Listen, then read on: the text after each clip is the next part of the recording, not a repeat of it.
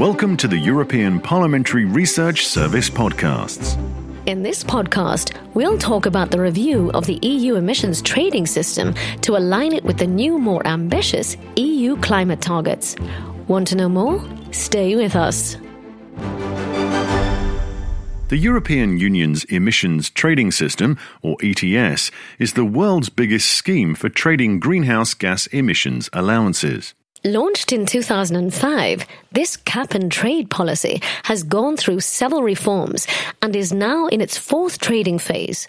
It remains a cornerstone of the EU's policy to combat climate change and its key tool for reducing greenhouse gas emissions in a cost-effective way. It operates in all EU member states, as well as Iceland, Liechtenstein and Norway, regulating around 10,000 power plants and factories and covering over 40% of the EU's greenhouse gas emissions. That's right. And since 2012, it also covers the aviation sector. But how does the system work exactly? Well, the principle is simple. The EU sets a cap on the amount of greenhouse gas emissions that can be emitted each year, and companies need to hold allowance permits for every tonne of CO2 they emit per year.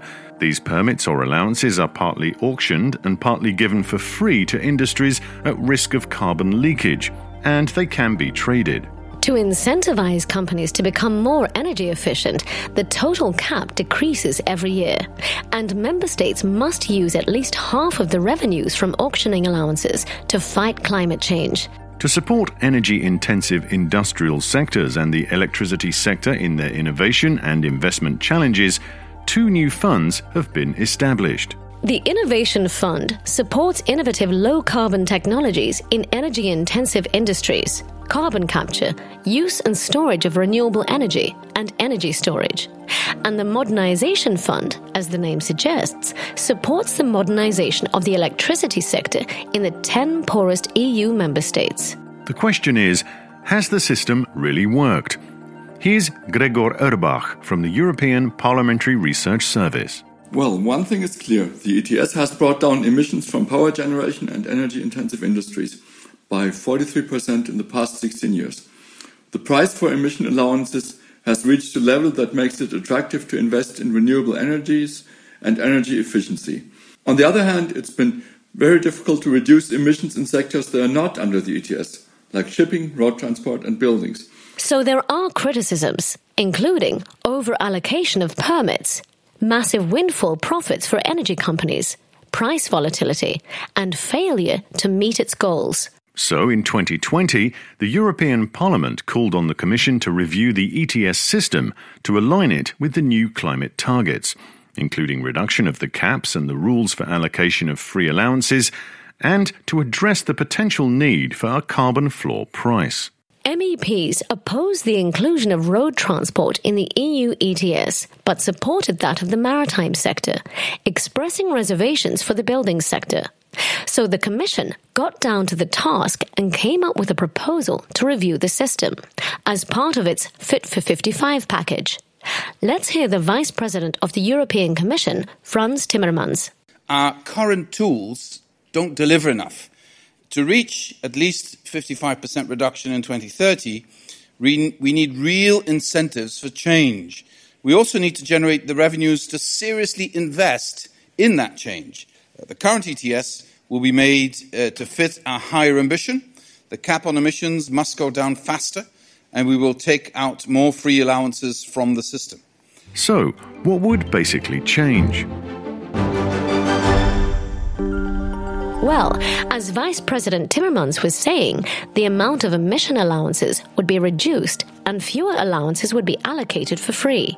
To prevent carbon leakage, that is, the risk that companies based in the EU could move carbon-intensive production abroad to take advantage of lax standards, a new carbon border adjustment mechanism will be introduced. This mechanism will equalise the price of carbon between domestic products and imports and ensure that the EU's climate objectives are not undermined by production relocating to countries with less ambitious policies. That's right. And from 2023, the ETS would be extended to maritime transport, covering emissions from large ships. Now, according to the Commission, all these measures would reduce emissions in the ETS sectors by 61% by 2030, compared to 2005 levels. That's a great prospect. But what else would change? Here's Vice President Timmermans. We also plan, as most of you have heard by now, a separate system for emissions trading in road transport and buildings. Politically, the choice we make today about road transport and buildings is a difficult one. But in terms of policy, so not in terms of politics, but in terms of policy, it's actually very simple. Because more of the same will not do it. Through the new Social Climate Fund, a quarter of the revenues from this new system would be used to alleviate the social impacts of passing on the carbon costs to households, micro-enterprises and transport users. And there's more. Here's Gregor Urbach from the European Parliamentary Research Service. The Market Stability Reserve, which was introduced in 2019, has greatly improved the functioning of the EU carbon market by matching the supply of emission allowances with the demand. The proposed revision aims to make it more predictable and align it with the objectives of the European climate law. Furthermore, to support low-carbon innovation, the Commission is also proposing to enlarge the Innovation and Modernization Funds and to oblige Member States to spend all of their ETS revenues on climate action. So, what do stakeholders have to say about the proposal? Well, just as other legislative proposals in the Fit for 55 package, the ETS revision got some mixed reactions. While the increased ambitions were generally welcomed, many, such as Climate Action Network or Friends of the Earth Europe, questioned the continued allocation of free allowances and expressed concern about the impacts of the proposed separate ETS for transport and buildings. Klaus Rohrig is the EU Climate and Energy Policy Coordinator at Climate Action Network Europe. The ETS is a key instrument to implement the EU's contribution to the Paris Agreement. But unfortunately, even the new ambition level proposed by the European Commission is still far from the levels necessary to honor the 1.5-degree goal. This means achieving at least 70% emission cuts in the ETS by 2030. It is also critical that the free handout of pollution permits finally has to stop and that national governments double down their efforts to eradicate energy and mobility poverty and support low-income households in the transition. It's now in the hands of the Parliament, and more specifically, of its Environment Committee, which presented its draft report in January this year. Here's Rapporteur Peter Liese. We desperately need to agree on a comprehensive legislation to reach our ambitious climate targets. A carbon price is key to achieve the targets. The European Parliament, since a long time, asked to cover much more sectors of the economy, for example, maritime emissions, and I'm grateful that this is in the Commission proposal.